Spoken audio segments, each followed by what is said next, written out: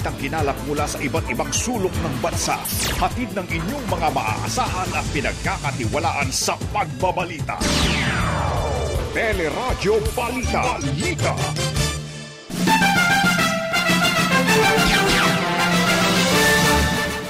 Pinalawak na face-to-face na klase o marangkada na sa may 28 pampublikong paaralan sa Metro Manila. Paglabag ng ilang kandidato self-protocol sa kampanya, pinuna ng DOH at ng PNP. Mga biglaang brownout dahil sa mainit na panahon sa Mayo, pinangangambahan ng NGCP. US Department of Justice nanindigang may malakas na ebidensya para sampahan ng patong-patong na kaso si Pastor Apollo Kibuloy. 5 lungsod sa Metro Manila nasa low risk na pagdating sa COVID-19 ayon sa Octa Research Group, Alert Level 1. Posibleng ideklara na sa NCR pero DOH may agam-agam. 5 pulis na isinasangkot sa pagkamatay ng isang car agent at pagkawala ng isang negosyanteng bumili lamang ng sasakyan sa Laguna. At sa ating showbiz spotlight, Tony Gonzaga nagpaalam na bilang host ng Pinoy Big Brother. Magandang umaga, bayan! Yan po ang ulo ng ating mga nagbabagang balita ngayong araw ng Huwebes, ika-10 ng Pebrero 2022. At syempre pa, kasama po natin tuwing umaga ang ating kabalitaan. Ako po si Joyce Balancho. Ako naman po ang inyong kabayan si Nolly De Castro. Kami po mag-atin sa inyo ng ating mga nagbabagang balita.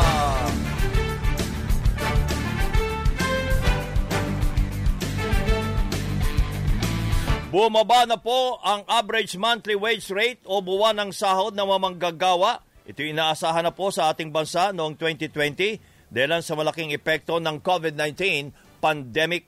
At batay sa 2020 Occupational Wage Survey ng Philippine Statistics Authority o PSA, lumabas na nasa 16,486 pesos ang average monthly wage rate ng mga full-time na empleyado sa halos 200 na monitor na trabaho na mababa mula sa 18,108 pesos average monthly wage rate noong 2018. Sinabi po sa teleradyo ni PSA Assistant National Statistician Wilma Guillen na nabawasan din ang median monthly basic pay ng mga nagtatrabaho sa industriya ng water supply, wholesale and retail trade, vehicle repairs, hotel staffs, information and communication, real estate at administrative support. Sa datos po ng PSA, number 1 sa top 10 highest paying jobs sa bansa noong 2020, ang mga mathematicians, actuaries at statisticians na sinundan ng computer network professionals at geologists at geophysicists. Sa poverty statistics na tinatawag namin, meron tayo ditong food threshold at saka poverty threshold. So, ito yung food threshold, ito yung minimum amount na kinakailangan ng isang pamilya para ma-meet niya yung basic food needs niya. Tapos inagdag mo pa yun doon yung basic non-food needs, ito yung poverty threshold. So, nakapaglabas kami nito noong December at nakita namin na tumaas yung food threshold at tumaas yung poverty threshold. Pero yung income natin ay hindi ganong kabilis yung pagtaas. Si PSA Assistant National Statistician Wilma Guillen. Samantala, tiniyak naman ng LTFRB, Land Transportation Franchising Regulatory Board, na hindi tataas ang pamasahe sa mga pampublikong transportasyon kahit sunod-sunod pa ang naging pagtaas ng presyo ng produktong petrolyo.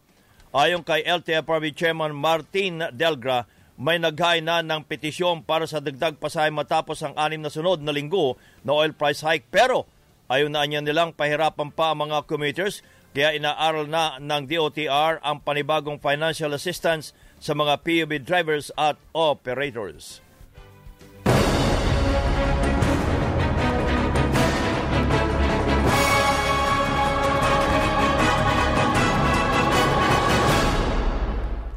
Nag-umpisa na pong mangampanya sa Cavite ang presidential aspirant at dating tagapagsalita ni Pangulong Duterte na si Ernesto Abella Jr. Nagsimula ang proclamation event sa magkahiwalay na caravan mula Bonifacio Drive sa Tagaytay City at Molino Boulevard sa Bacoor City.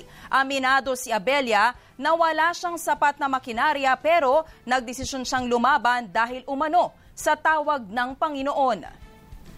Sana marinig ang ating mensahe na pag nabago ang Pilipino, mababago ang Pilipinas. At pag ginusto ninyo ng pagbabago, tinanong po ako, bakit ka namin iboboto? Sinagot ko po siya, sabi ko, dahil ako ay may pananaw at alam ko kung saan dadalhin ang bayang Pilipinas.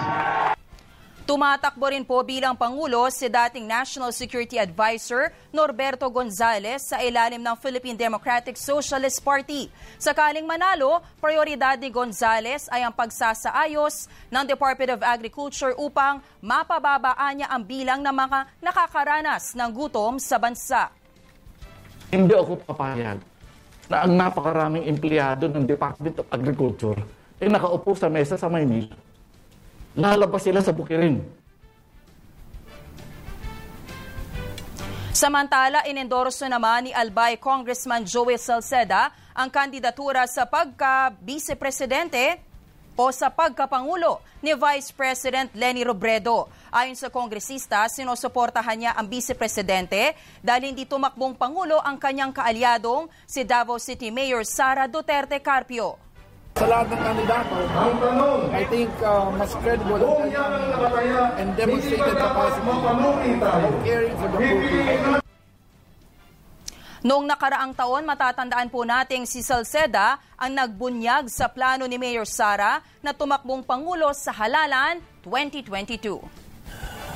Pinuna ng Department of Health ang sinasabing mahinang pagpapatupad ng health at safety protocols sa pag-arangkada ng kampanya para sa halalan. Sinabi ni Health Undersecretary Maria Rosario Vergere na lubhang nakababahala ang malalaking pagtitipon at mga okasyon para sa deklarasyon ng mga kandidato at nanawagan na rin sa mga kandidato si Health Secretary Francisco Duque na mahigpit na sumunod sa mga health protocols sa mga aktibidad na may kaugnayan sa kampanya. Pati mga politiko mismo, even the politicians, I call upon you to please observe all, make sure that you get the help that you need to enforce all the pertinent health and safety protocols.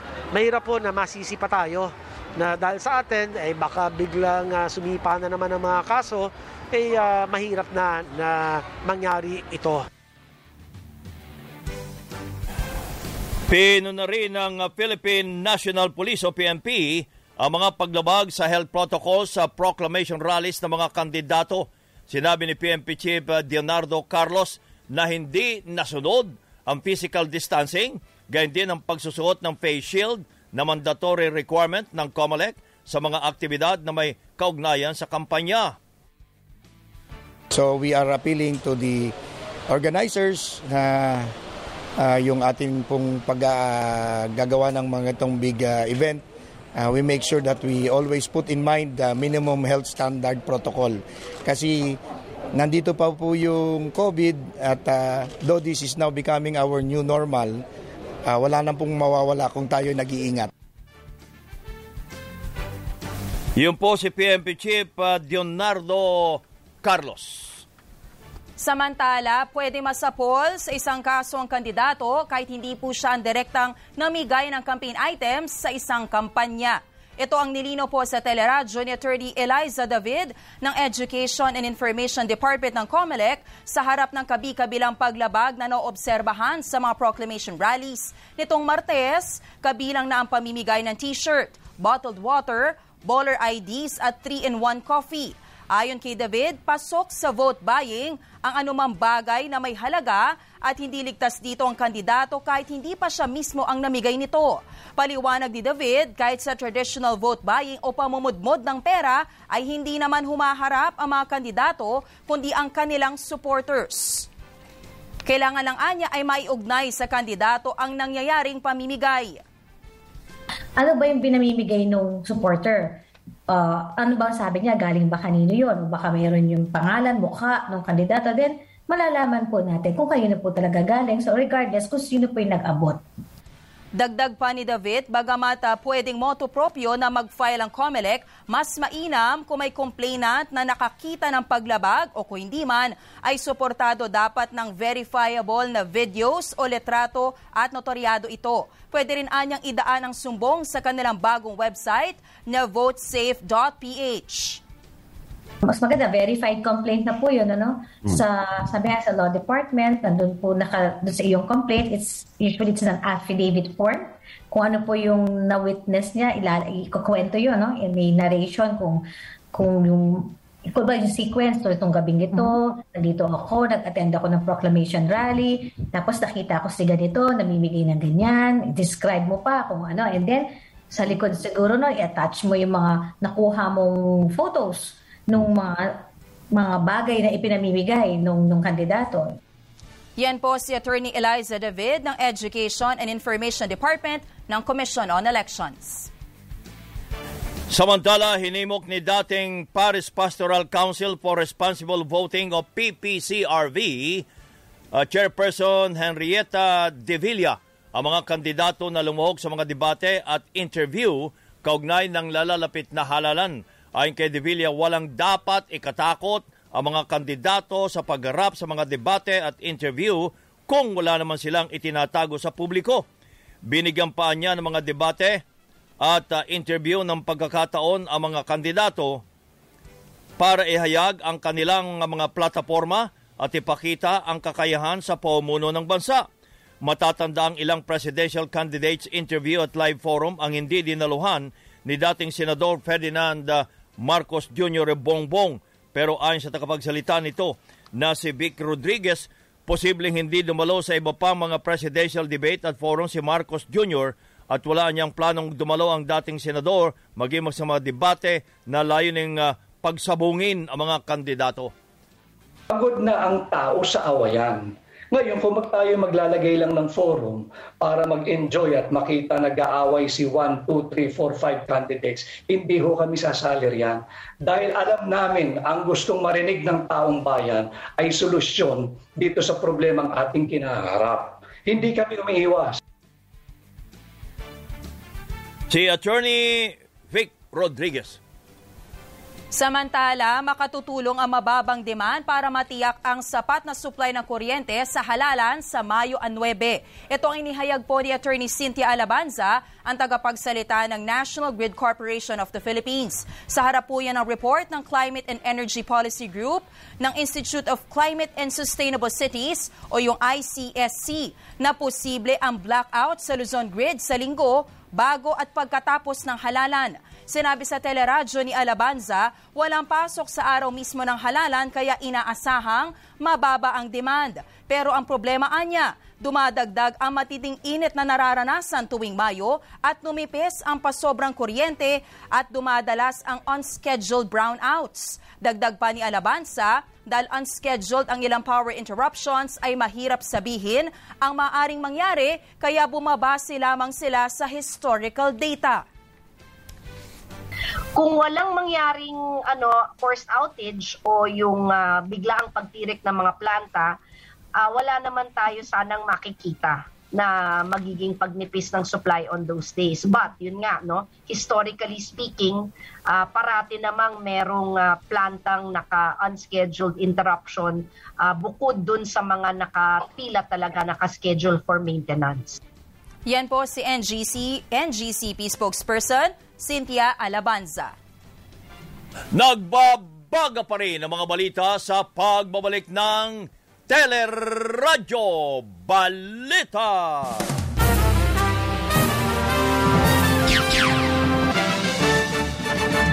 Patuloy ang ating mga nagbabagang balita. Inaasahang i-anunsyo ng IATF sa Lunes, February 14, ang bagong alert level kaugnay sa sitwasyon ng COVID-19 sa ating bansa. Sinabi ni Acting Presidential Spokesperson Carlo Nograles na may pulong ngayong araw ang IATF para magsagawa ng preliminary assessment sa sitwasyon ng pandemya. Muli rin magpupulong sa weekend para suriin naman ang pinakauling datos mula sa iba't ibang rehiyon para desisyonan ng alert level na ipatutupad simula sa February 16 hanggang 28. Sa panayam ng teleradyo, sinabi ni DOH Undersecretary Maria Rosario Vergere na sa ngayon hindi pa masasabing maibababa na ang alert level sa Metro Manila. Kailangan muna niyang nasa low risk ang case trend sa NCR o dapat bumaba sa 300 hanggang 500 ang daily COVID cases sa alert level 1 o new normal at pwede nang payagan ang lahat ng sektor at kaunti na lamang ang mga restriksyon. Hindi pa rin bumababa ng husto yung average daily attack rate. At saka yung 2-week growth rate naman, negative naman siya. Tapos low risk naman tayo sa utilization ng ospital. So ang ibig sabihin po nito, meron pa rin tayo mga kaso na nadidetect dito sa National Capital Region. In fact, our positivity rate is still about 10%. 5% po yung ating target para parang ideal para sa WHO below that. Naniniwala rin si Yusek Vergere na sa new normal, kailangan pa rin ang pagsusuot ng face mask at physical distancing. Para ho tayo ay makasabay at we can live with the virus, ang sa tingin po namin ang pinakahuling mawawala sa restrictions natin would be this individual na mga practices for safety like mask, physical distancing, yung wala munang mass gathering. At sa personal na opinion naman ni Yusek Vergere, dapat na magsuot ng face shield ang mga botante sa araw ng botohan bilang pag-iingat sa virus dahil na rin sa dami ng mga tao sa mga presinto. Pero pag-uusapan pa niya sa IATF ang naturang issue. Samantala, isinulong din po ng ilang negosyante na ibaba na sa Alert Level 1 ang Metro Manila. Sinabi ni Resto PH President Eric Teng na panahon na rin para alisin ang physical distancing sa mga lamesa sa restaurants. Sa kalaunan, posible na rin anyang tanggalin ang mandatory face mask sa kalagitnaan ng taon.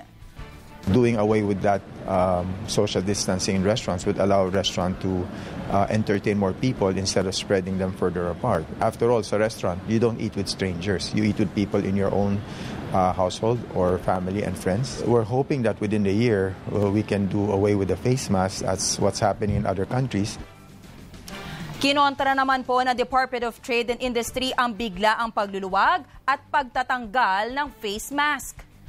Hindi naman porket inaalis na natin yung alert levels or pinababa ay wala ng COVID. So may virus pa din. That's why we need to keep or to maintain the health protocols. Nakamask pa rin tayo because this has already become the new normal. Ito na yung bagong normal natin eh. Yan po si Trade Undersecretary Ruth Castelo. Balik sa regular na operasyon ng maraming hotel na nagsisilbing quarantine facilities dahil sa inaasang buhos naman ng mga dayuhang turista. Dahil simula ngayong araw, pinapayagan na ang pagpasok sa Pilipinas ng mga fully vaccinated na foreign tourists mula sa visa-free countries. Ayon sa Department of Tourism, 14 pa lamang ang mula sa 76 na quarantine hotel na nag-apply ang nabibigyan ng approval na magbalik sa operasyon.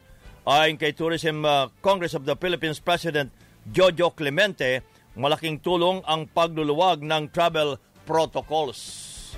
This has been 2 years in the making and most of us in the industry have suffered much. We are now on the right path and we see the light at the end of the road. So we're very much happy. We're very, very happy with this development. Aminado naman ng Tourism Department na mataas pa rin ang occupancy rate ng mga hotel na nagsisilbing quarantine facility. Pinanawagan naman ng Philippine Hotel Owners Association na magkaroon ng stimulus package o financial assistance sa mga hotel dahil kahit maraming inaasahang turista ay hamon pa rin umano ang limitadong kapasidad na pinapayagan sa loob ng mga establishmento. Umabot naman sa mahigit 3,623,000 ang mga kaso ng COVID-19 sa ating bansa. Ito'y matapos madagdag ang nasa 3,651 na bagong kaso kahit 3 laboratorio ang nabigong magsumite ng kanilang datos. Sa ngayon, mahigit 96,000 ang active cases na pinakamababa mula noong January 7. Ayon sa Octa Research Group, 5 lungsod sa Metro Manila ang nasa low risk na pagdating sa COVID-19. Ito ay ang Caloocan, Pateros, Navotas, Taguig at Marikina. Sinabi naman ni Professor Guido David na hindi malabong maging low risk na ang buong Metro Manila sa mga susunod na araw. Humuhupa na talaga yung surge. Bumababa rin yung healthcare utilization natin. Yung pinakamahalagang metric natin. Sa NCR, nasa 31% na lang ito. Pag bumaba siya sa 30%, which could happen today or tomorrow, yung buong NCR masasabi natin ay low risk na siya. Umaasa naman si David na hindi magdudulot na muling pagtaas ng mga kaso, ito pong campaign rallies. So, portado ng mga ebidensya ang pagsasampa ng patong-patong na kaso labang kay Pastor Apollo Kibuloy sa Amerika. Ito ay sa gitna ng pagkwestiyon sa pagkakabilang ni Kibuloy at 2 pang tauhan sa most wanted list ng FBI o Federal Bureau of Investigation. Ayon sa report ng Philippine Star, sinabi umano ni Nicole Oxman, tagapagsalita ng US DOJ International Law Enforcement Senior Communications Advisor, itinutuloy ng US Department of Justice ang prosekusyon sa mga kasong napatunayan at may ebidensyang lumabag sa US criminal law. Itinanggi rin ni Oxman na may kinalaman sa nalalapit na halalan sa Pilipinas ang paglabag o paglalabas ng Amerika ng wanted poster ni Kibuloy. Patong-patong na kaso ang sinampa labang kay Kibuloy, kabilang ng sex trafficking, fraud, conspiracy at bulk cash smuggling. Samantala, sa ibang mga balita naman, umarangkada na po ang expanded o yung pinalawak na face-to-face classes sa nasa 28 pampublikong paaralan sa Metro Manila. Ilang paaralan po ang naglatag na ng health protocols at contingency plans sakaling may magkasakit o magkasintomas ng COVID-19. May mga paaralan namang nagpatupad ng hybrid learning o yung sabay na pagtuturo sa mga estudyanteng ng face-to-face classes at mga dumadalo sa online classes. Bukod sa mga nadagdag na eskwelahan, balik na rin po ang physical na classes sa mga paaralan na una nang lumahok sa pilot face-to-face classes. As emphasized by our secretary, hindi na tayo babalik to your face-to-face.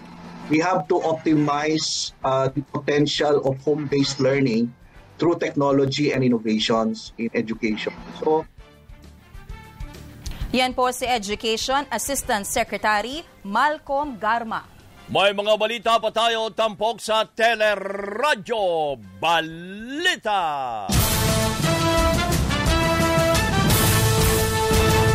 Samantala, pinag-aaralan na po ng Food and Drug Administration na payagang makapagbenta ng non-prescription drugs ang mga electronic pharmacies.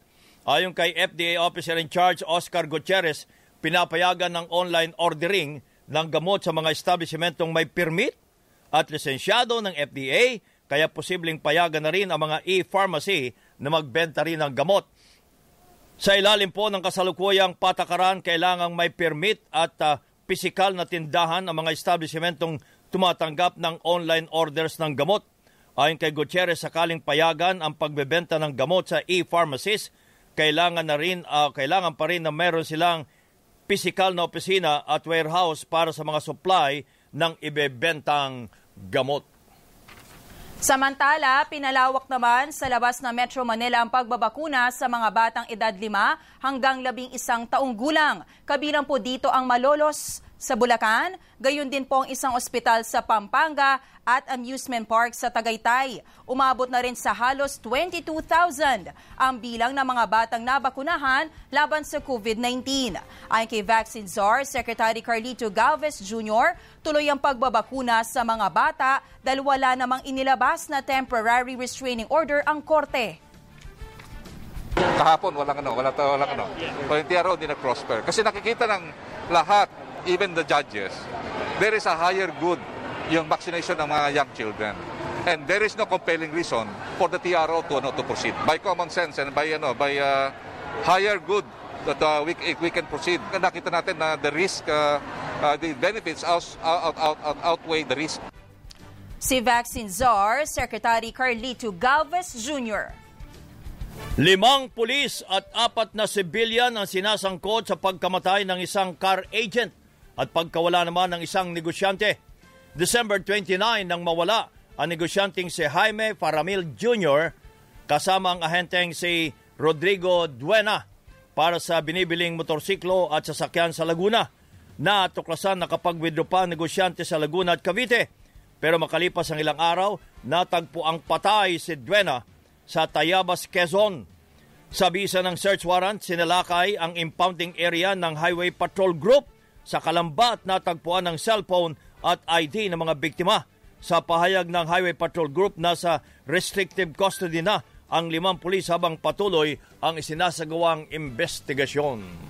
Habang sa Eastern Samar naman, pinasok umano ng mga menor de edad ang ilang classroom sa Giwan Eastern Central School. Sinira po ng mga kabataan ang mga gamit at nagkalat pa ng mga tinta sa sahig. Bukod sa classroom, pinasok din ang mga computer lab at sinira ang ilang printers na gagamitin sana sa pag-iimprenta ng mga module. Inaalam na ang pagkakakilanlan ng mga menor de edad na nadiskubring dumaan sa bintana ng paaralan. Spotlight. At sa ating showbiz spotlight, good morning, Miss Geniel Krishnan. Good morning. Good morning sa inyo, kabayan at Joy. Sa ating showbiz spotlight, nagpaalam na bilang host ng reality TV show na Pinoy Big Brother ang tinagunaang multimedia star na si Tony Gonzaga. Naging trending topic si Tony sa Twitter nang mag-host sa proclamation rally ng Unity noong Martes. Sa isang post, sinabi ni Tony na malaking karangalan ang pagiging host ng PBB sa loob ng 16 na taon at nagpapasalamat sa mga aral ni Big Brother. Nirerespeto naman ng pamunuan ng PBB ang pag-alis ni Tony at nagpapasalamat din sa paghahatid niya ng kwento ng housemates sa loob ng 10 seasons.